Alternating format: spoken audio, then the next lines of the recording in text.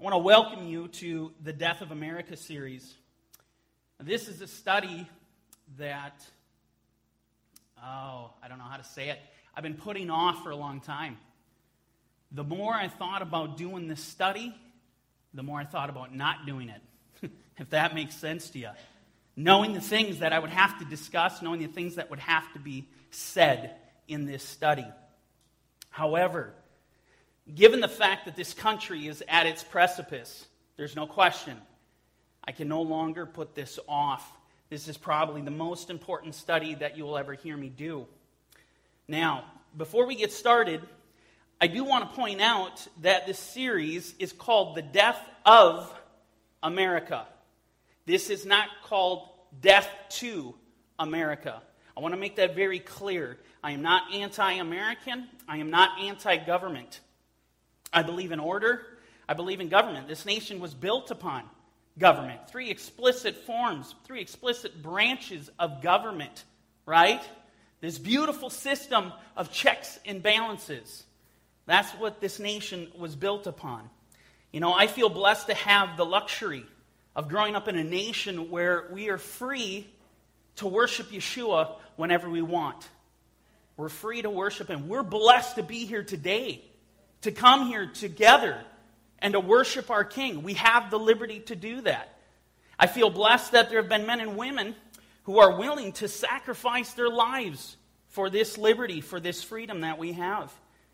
So before we go any further, I need you to understand that I do not seek the destruction of America. I don't long for it.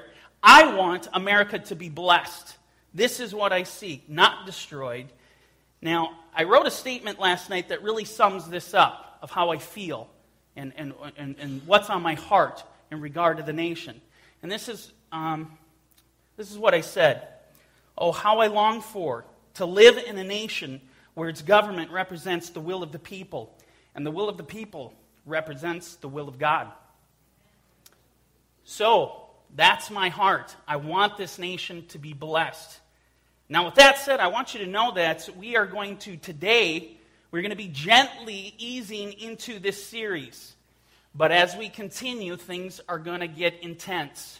They're going to get hotter and hotter. And you are going to feel the great weight of the reality of what is actually taking place in this country.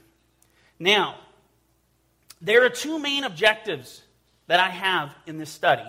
The first is this: to warn you of what is coming.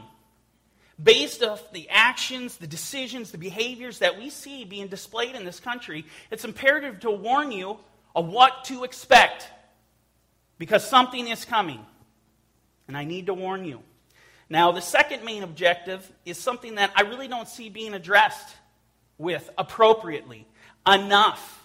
It's not being dealt with on a real spiritual level, and that is how to prepare for what is coming. There are so many people that really have no idea what to do. They have no idea of how to handle what they really not sure is coming, but yet they feel it. So these are the two main objectives in this series. Now, I want to begin today by opening up with a passage that really was the main thrust for me to push me over the edge to actually do this series that I don't want to do. So, and the point of this is, you need to thank Yeshua for this series. Don't thank me for doing it, because he actually brought me to this passage. And prior to this, I was on the other side of the fence. I was just going to not deal with these issues, with what's going on. But then I read this, Ezekiel 33, verse 1. Again, the word of the Lord said to me, saying, Son of man, speak to the children of your people, and say to them, when I bring the sword upon the land, and the people of the land take a man from their territory and make him their watchman. When he sees the sword coming upon the land, if he blows the trumpet and warns the people, then whoever hears the sound of the trumpet and does not take warning, if the sword comes and takes him away, his blood shall be on his own head. He heard the sound of the trumpet, but did not take warning. His blood shall be upon himself. But he who takes warning will save his life. Now in this passage, you see the beauty, the benefit of having a watchman standing, doing what he is called to do. Even despite that, yes, there will be some people, as the passage alludes to, that will not listen. But their blood will be on their own head. But there will be other people who will listen, and because they heard the watchman, they will preserve themselves alive. Now it goes on. This next verse is what brought me to this point today. In verse 6. But if the watchman sees the sword coming and does not blow the trumpet, and the people are not warned, and the sword comes and takes any person from among them, he is taken away in his iniquity, but his blood I will require at the watchman's hand. Verse 7. So you, son of man, I have made you a watchman for the house of Israel. Therefore you shall hear the word from my mouth and warn them for me. Immediately upon reading this passage, I knew I had to do this series. Though in my flesh, I don't want to deal with it. But this isn't an option. For me, this is about being a watchman on the wall. It's about me fulfilling my task and position which the Lord's entrusted to me. I have to warn you of what is coming because I see it. And I know what's coming. I have to warn you of the impending crisis that's about to be unleashed upon this nation. And furthermore, I have to tell you how to prepare. That's my job. Now, if you just step back and look at what is going on in this country, it's pretty clear that there's something ominous that lurks in the air. Something that appears to be blanketing this entire country. I mean, you can feel it. It's almost suffocating. What was thought to be the greatest nation on the earth, the most powerful, the most influential, the most financially wealthy, the greatest military might on the earth, is being gripped with fear.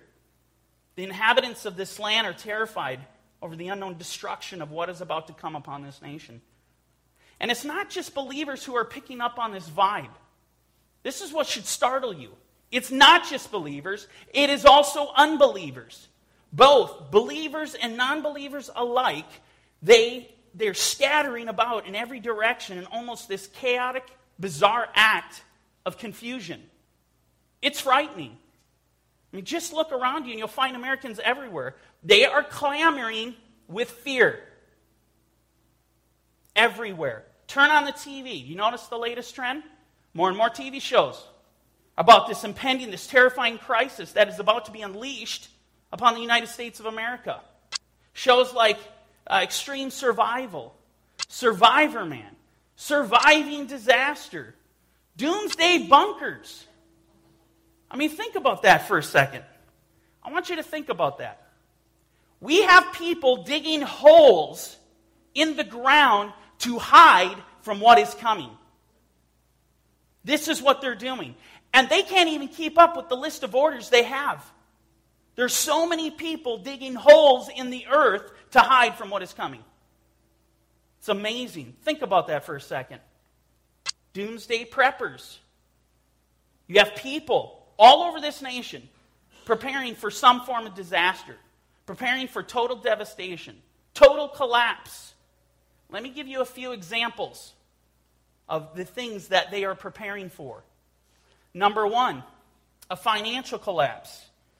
Now, we all know the media, the internet is overloaded with the impending crisis of the financial state of the U.S. I mean, the U.S. dollar is in jeopardy of no longer being the world currency. We're in jeopardy of defaulting on our debts. And the only answer that we have is to print money with no end in sight. Many respectable and responsible economists, I can tell you this, they are terrified. It's worth quoting Michael Schneider in his economic blog. He says this: some of the most respected prognosticators in the financial world are warning that what is coming in 2014 and beyond is going to shake America to the core.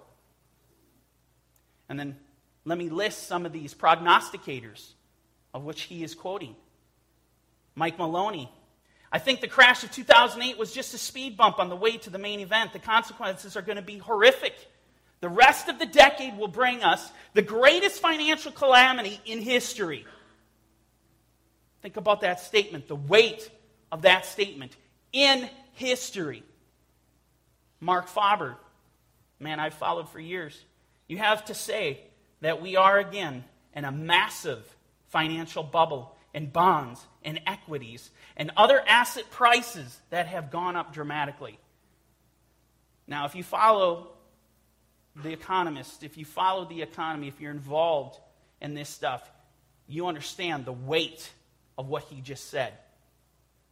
This is cataclysmic of what he just said. Jim Rogers, you saw what happened in 2008, 2009, which was worse than the previous economic setback because the debt was so much higher. Well, now the debt is staggeringly much higher, and so the next economic problem, whenever it happens and whatever causes it, is going to be worse than in the past because we have these unbelievable levels of debt and unbelievable levels of money printing all over the world. Be worried and get prepared. Now, a collapse may not happen until 2016 or something. I have no idea when it's going to happen, but when it comes, be careful. These are what the foremost economists are saying. The German finance minister, Wolfgang, he says the default of the United States is actually unthinkable. The consequences are hard to calculate. We have a serious problem because this country, I'm going to tell you, we're going to end up defaulting. This is going to happen. Let me read to you one more from my favorite economist that I've followed for almost a decade. His name is Peter Schiff.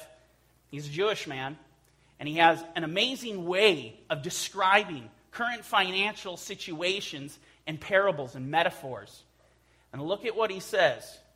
Before the current economic crisis became apparent to all, the most popular fable used to describe America's uncanny economic resiliency was the story of Goldilocks. It was argued that our economy was skipping down a sunny path of moderate growth and low inflation and rising asset prices. However, a much better parable for our economy over the last decade would have been the story of Humpty Dumpty, a bloated, fragile shell perched on the top of a dangerously high stone wall. Do you understand what he's saying? What happens in the story of Humpty Dumpty? He falls, and they cannot pick him up. They cannot put him back together again. A total collapse. That's what this statement is saying. One that cannot even experience recovery.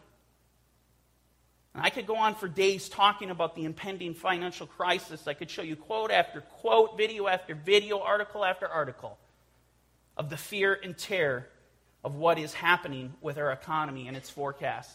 But the simple point I'm trying to make here is that the looming financial crisis is not something that nobody knows about or that nobody's talking about, because everybody's talking about it. The people are freaking out. Look around you. Turn your TV on. Watch the news. People all over this country are moving their money. They're moving their savings. They're moving their money out of they're cashing out of their 401ks, taking huge hits. They're trading in their U.S. dollars for gold and silver. People are moving their money out of the U.S. stock market with the anticipation of a total market collapse. And they're starting to invest in foreign markets, into markets like Asia. People are taking their cash out of banks. More and more people are withholding more and more cash from the banks in anticipation of bank holidays. You notice the latest trend of what is going on a global scale right now? Banks are imposing restrictions, limitations on the amount of money their customers can take out. You've been reading these things? Look at what's happening. Open your eyes. There are people, ponder this. There are people moving out of the United States. Americans all over the country are getting out. Ponder that. The one nation on earth that has drawn literally almost from every country in the world, drawn people here to live here. Like a magnet, this country is drawn from every country under the sun. But now, we have people fleeing the country. We have people leaving. I know some very well-to-do businessmen that had left 2 years ago. The people are leaving this country. Terror and fear has stricken the land. But this isn't all the people are worried about. If you ever watch those prepping shows, there's a variety of calamities that they're preparing for. Calamities such as earthquakes, volcanic activity, cosmic event of some kind. I mean, they're preparing for these things. There's a lot of people preparing for these. Epidemic breakout. You have people preparing for this. Bioterror. People are scared.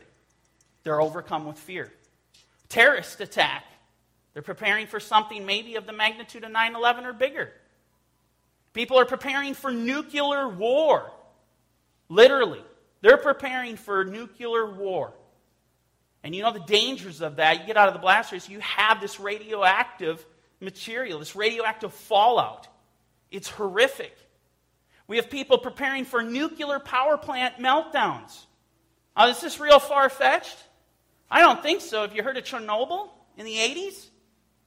That was devastating. That was horrific. I'll spare you the pictures to show you the deformities that came out of there. It was horrifying. And more recently, what about Fukushima? We are still feeling the effects of it today. I just read an article the other day on Canada. Canadians are buying in bulk potassium iodide pills. Canadians, because of what happened in Japan. Because the radiation is coming across. And the fish are glowing all the way to our west coast. I mean, that's what's happening. And then you have to think about, well, is this something that Americans should be concerned about? Well, we have 104 nuclear reactors in the U.S., 65 operating nuclear power plants in 31 different states. The U.S. is the world's largest supplier of nuclear power. This might be something I could see someone being concerned about. What about the CMEs, the solar flares? I was watching an interview not too long ago with the renowned American physicist Michio Kaku, and he was talking about the solar flare that we experienced, that this country experienced in 1859. And back then, I mean, we didn't have the things we have today, but they had the telegraph system. And Mr. Kaku, he was talking about how these solar flares affected, devastated, wreaked havoc on their telegraph systems. And the guy who was interviewing them said, well, basically, what would happen today? And the way he expressed what would happen today, he said, if that same magnitude of solar flare happened, that happened in 1859, it would be 100 times more devastating than Katrina. It would immediately bring this country to a third world country status in one day. We would be back in the Stone Age. That's where we'd be. Think about it. Lights, transportation, cars, you got power plants, all these different facilities, business buildings, computers, banks, phones, nothing would work. Think about that for a second. People are planning for this. They're scared. Physicists are scared. As Mr. Kaku was expressing his serious concern about this, that we are not preparing. In his own mind, he said, we were not prepared for Katrina, and look at what happened. He goes, this would be far worse. This would be 100 times worse. We have other people plagued with the fear of famine. You ever watch these prepping shows? Man, they got canned food for years. That's what they have. I mean, they're ready to go for years. This is not weeks. This is not months. This is for years. Because they fear famine is coming. You have other people preparing for civil unrest. We've reached record numbers in gun sales in the last couple of years. Record levels of ammunition. You can't get ammunition. And if you can, it's expensive. People are preparing for civil unrest, which really, you could take any one of these disasters, this will be a symptom of it. This will be a product of almost any disaster. Will be civil unrest, at least to some degree. The question is where is all this fear coming from? Are these things we just mentioned, are all these things that the people are scrambling around in a panic to prepare for, like their heads are cut off, are these fears legitimate? Are they justified? Well, if you peer into the history of this nation, if we step back and look at the things that she has done and the things that she is doing, I can tell you right now, those fears, to some degree, are absolutely justifiable. They are legitimate. Now, why do I say that? I say that because I know judgment is coming. It's not a matter of if, it is a matter of when. And there is no escaping the judgment that is coming upon this nation. The fears that are crippling the people all across this country are completely justified. Only they don't really know.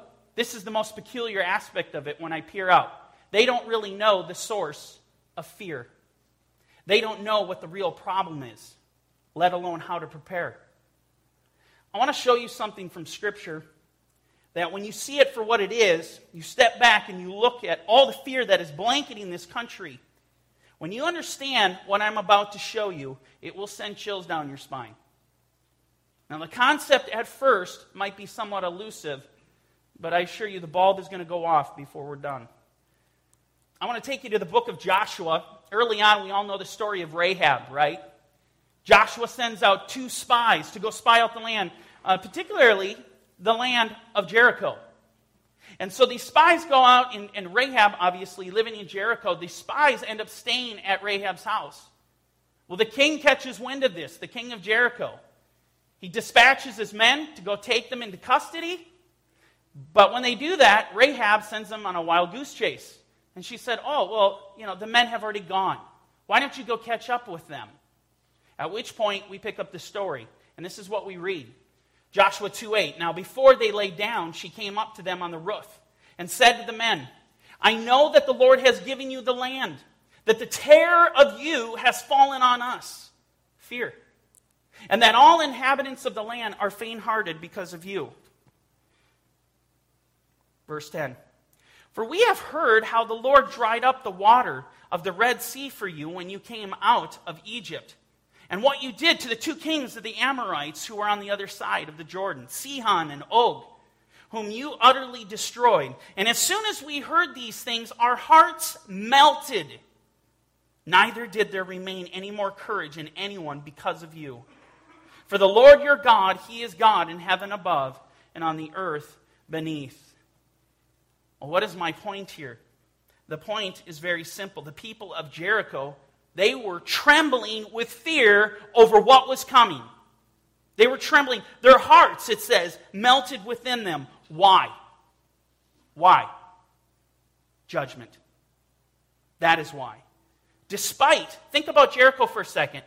Despite being safely behind fortified walls, the men of Jericho were consumed with fear. Well, isn't that peculiar? Because when I peer out over this nation, I see the very same fear that the inhabitants of Jericho possessed. A fear of the unknown, a fear of total destruction.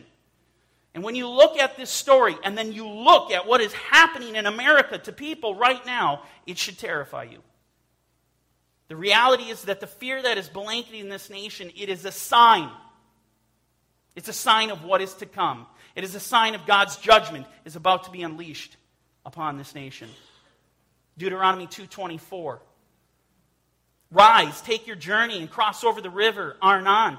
Look, I have given into your hand Sihon the Amorite, king of Heshbon, and his land. Begin to possess it and engage him in battle. This day I will begin to put the dread and fear of you upon the nations under the whole heaven.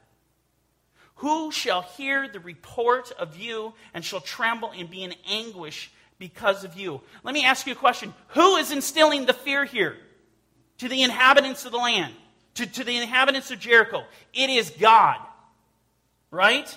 He's the one who caused fear to come upon the land, though they were behind fortified walls. Exodus 23:27. I will send my fear before you. I will cause confusion among the people to whom you come, and will make all your enemies turn their backs to you. You need to understand, this is exactly what the Lord does when He is about to bring judgment upon a nation.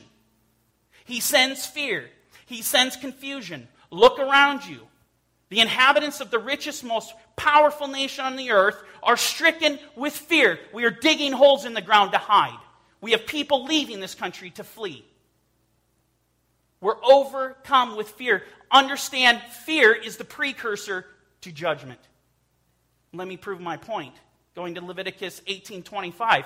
In regard to the inhabitants of the land that Israel was coming into, where the Lord said, I would send my fear before you. I will send my fear on them. This is a statement in regard to those people. Leviticus 18:25, for the land is defiled, speaking of the promised land. Therefore I visit the punishment of its iniquity upon it, and the land vomits out its inhabitants. This was a statement made in regard to Israel literally coming into the land of promise and destroying those nations that currently inhabited the land. Why were they destroyed? Why was judgment brought upon them? Sin. Wickedness. The Lord brought Israel into the land to destroy the nations because of their sin. I want you to think about that for a second. Fear being the precursor to judgment. God brought judgment upon these nations. And our Lord is so brilliant. Obviously an understatement. But you see how he works things perfectly in his perfect plan? Here he can fulfill his promise to Abraham, Isaac, and Jacob by bringing his children into the promised land while at the same time raining judgment upon the wicked. It's a perfect plan. It's a perfect plan. Deuteronomy 9:4. Do not think in your heart, this is Moses to the children of Israel, do not think in your heart after the Lord your God has cast them out, meaning the wicked nations, which would include Jericho. Do not say in your heart after the Lord your God has cast them out before you, saying, because of my righteousness the Lord brought me in to possess the land. But it is because of the wickedness of these nations that the Lord is driving them out from before you. You understand the Lord's mode of operation? That's one of the things he accomplished by bringing them into the land. Yes, he fulfilled the promise to Abraham, Isaac, and Jacob, but it was also to bring judgment upon the nations. And they had a precursor because he sent his fear before them. That's the precursor. Fear. There's a critical biblical concept that I need you guys to possess. It's a concept that will help you assess what is actually happening in America today. And that is this. The stories that we read about in Scripture, they're not just stories. They're not just stories. They are stories to give us insight, to give us wisdom, to give us understanding in regard to how the Lord works, how he deals with specific situations. You want to understand what's going on in this nation? You need to read your Bible. That's it. Romans 15, verse 4. Whatever things were written before, that's everything in the Tanakh, the Old Testament, and in the New. For whatever things were written before were written for our learning, didaskalia. We are to learn from them, that we, through the patience and comforts of the Scripture, might have hope. Moving on to 1 Corinthians 10:1. Moreover, brethren, I do not want you to be unaware that all our fathers were under the cloud, all passed through the sea. All were baptized into Moses in the cloud and in the sea. All ate the same spiritual food, and all drank the same spiritual drink. For they drank of the spiritual rock that followed them, and that rock was Mashiach. But with most of them God was not well pleased, for their bodies were scattered in the wilderness. Now, these things became our examples to the intent. Did you catch that? These things that happen in the Tanakh that are recorded in Torah, they are for our examples. They became our examples to the intent that we should not lust after evil things as they also lusted, and do not become idolaters as were some of them. As it is written, the people sat down, ate and drank, and rose up to play. Paul's writing to the Corinthians, these Gentile nations, and he's saying you better start reading these things and understand these aren't just stories, and you better apply them to your life now. You need this wisdom. You need this protection. He goes on in verse 8. Nor let us commit sexual immorality as some of them did. And in one day 23,000 fell. Nor let us tempt Mashiach as some of them also tempted and were destroyed by serpents. Nor complain as some of them also complained and were destroyed by the destroyer. Now all of these things happened to them as examples. And they were written for our admonition, upon whom the ends of the ages come. Written for our admonition, in other words, written to warn us. You look at the Greek, it's written to warn us, to protect us. And we go back to the old adage, those who do not know their history are doomed to repeat it. Thus, we need to know our history. First and foremost, we need to know our biblical history. Amen? We also need to know the history of this nation, what she has done in the past and what she's doing right now. You need to know these things. So we're going to be taking a look at the history of our nation, bits and pieces of it. Not carrying any bias of any kind, but simply looking at things for what they really are. Looking at things through a biblical lens. Seeing the things the way God sees them. Because that's the only way you will see clearly. Amen? And in the process, we are going to discover more signs of judgment. I'm not taking what I just explained to you, this precursor of fear, as the only sign that exists in this country to prove that judgment is coming. That's one. There are many others, and we're going to get into those. Now, relatively speaking, I know most of you, if not all, are aware that our nation is fairly young, right? We're not even 240 years old, depending on when you want to calculate the birth. We're a very, very young nation. But we can trace our birth, or at least what I would call our formal birth, back to the late 1700s with that famous document known as the Declaration of Independence, as you see here. And the date on it, up at the top, is July 1776. And it actually says, and you probably can't read it, but it says at the top, in Congress, July 4, 1776, the unanimous declaration of the 13 United States of America. Of the 13 United States of America. Now, you need to remember that there were 13 colonies who had united together to free themselves from the bonds, from the oppression, the tyrannical dictatorship of King George III. This is why they had gotten together. And I'll just show you a little map, and I'm not sure if you can see this, but this is the 13 colonies that got together to draft the Declaration of Independence. And notice the dates on these. These are the dates: 1670, 1653, 1607, 1664, 1635. These are the dates when the colonies were founded. And so in other words, 1776, you go back 100 years, the colonies existed. So we can see that there was a presence here. There's clearly a presence. All and up and down the East Coast, 13 colonies being present long before they had to draft this declaration. So, my point is these 13 colonies banded together to establish their Declaration of Independence from the King of Great Britain, King George III. Now, what I want to do as we get into the closing, I want to read to you a little bit from this document, because I think you need to get a feel for what this document says, right? The document it's not that long. It's one page. There it is. It's only a one-page document. But how many have you actually read through the whole document? I know there's several. Good job. Many of you have not. We're going to go through this document because I want you to get a feel of the birth, the founding of this nation, and what was in sight.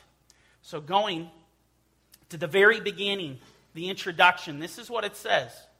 When in the course of human events it becomes necessary for one people to dissolve the political bands which have connected them with another, and to assume among the powers of the earth the separate and equal station to which the laws of nature and of nature's God entitle them.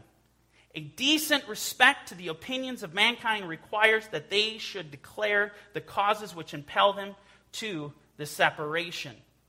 And then we get into those famous words that you've all heard. We hold these truths to be self-evident, that all men are created equal, that they are endowed by their Creator with certain unalienable rights, meaning rights you cannot take away, you cannot strip them from. That among these are life, liberty, and the pursuit of happiness. We hold these truths to be self-evident. These are the truths they're talking about. Life, liberty, and the pursuit of happiness. that to secure these rights, governments are instituted among men. In other words, the very purpose of governments is to support those rights. Okay? Deriving their just powers from the consent of the governed.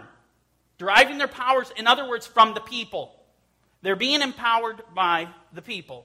That whenever any form of government becomes destructive of these ends, it is the right of the people to alter or to abolish it, and to institute new government, laying its foundation on such principles and organizing its powers in such form as to them shall seem most likely to affect their safety and happiness.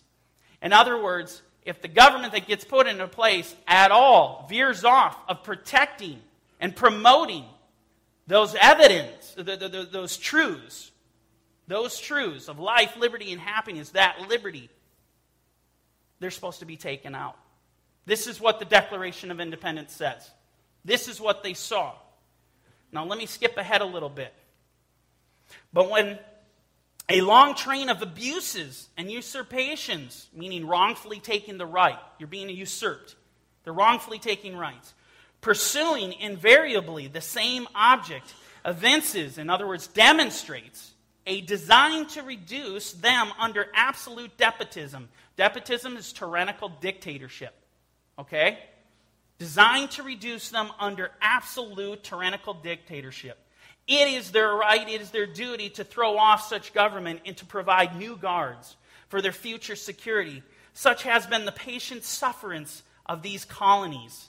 In other words, he's saying we've went through this far too long. And such is now the necessity of which constrains them to alter their former systems of government. The history of the present King of Britain is a history of repeated injuries and usurpations, all having in direct object the establishment of an absolute tyranny over these states. To prove this, let the facts be submitted to a candid world. Now, what I'm going to do is, one thing that's interesting, if you've ever read the Declaration of Independence, one thing you quickly realize is that the majority, and I did this on purpose, but if you see this border of what I have here, it essentially, and it's not exact, but this whole thing that's covering this declaration, that is the main body of the declaration. And wouldn't you know it, it's dedicated to dealing with the grievances, to dealing with the abuse of power of King George III. And so when you think about it, and you're going to formulate a Declaration of Independence, we're now going to be independent from Great Britain. We don't want the dictatorship. We don't want the oppression. What do you got to do? You got to submit the evidence. Why? Why are we going to be independent? And so the main body, the majority of the text is dealing with these abuses of power of King George III. Now, what I found fascinating is, upon reading these abuses, I thought you would be interested to know just some of them. I'm not going to read them all, but I want to give you an idea of what they saw as a tyrannical dictatorship. Let's look at some of these.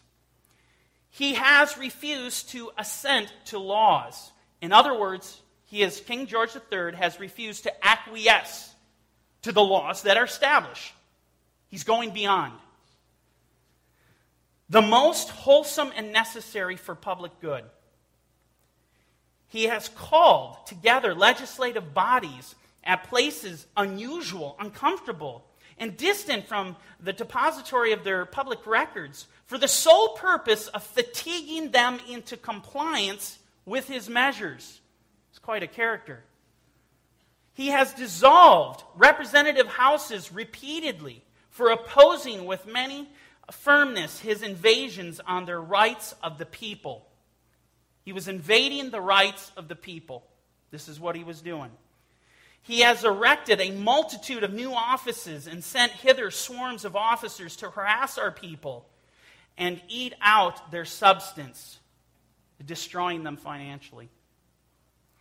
He has kept among us in times of peace standing armies without the consent of our legislators, going around the laws. Military-industrial complex. He has affected to render the military independent and superior to civil to the civil power.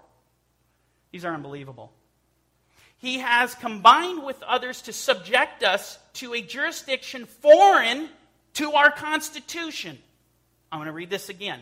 He has combined with others to subject us to a jurisdiction foreign to our Constitution and unacknowledged by our laws, giving his assent, acquiescing, to their acts of pretended legislation. UN.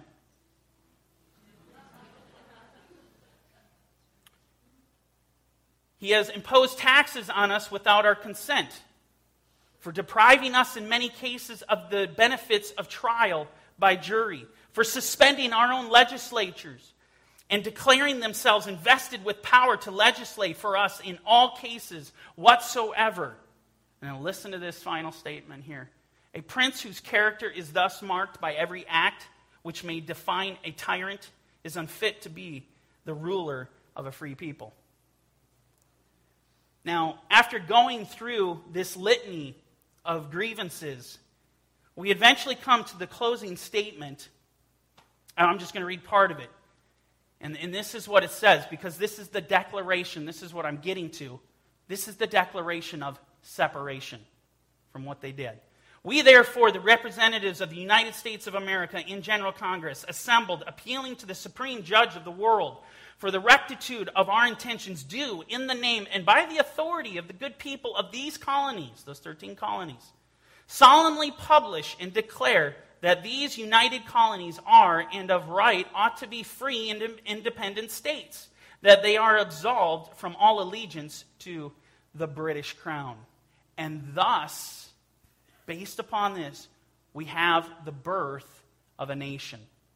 So I just wanted to show you, this is formally the birth of the nation. This is the document. Now next week we're going to continue to go on. We're going to look at some of the history that is involved, and we're going to get a little more spiritual. With that said, Shabbat Shalom.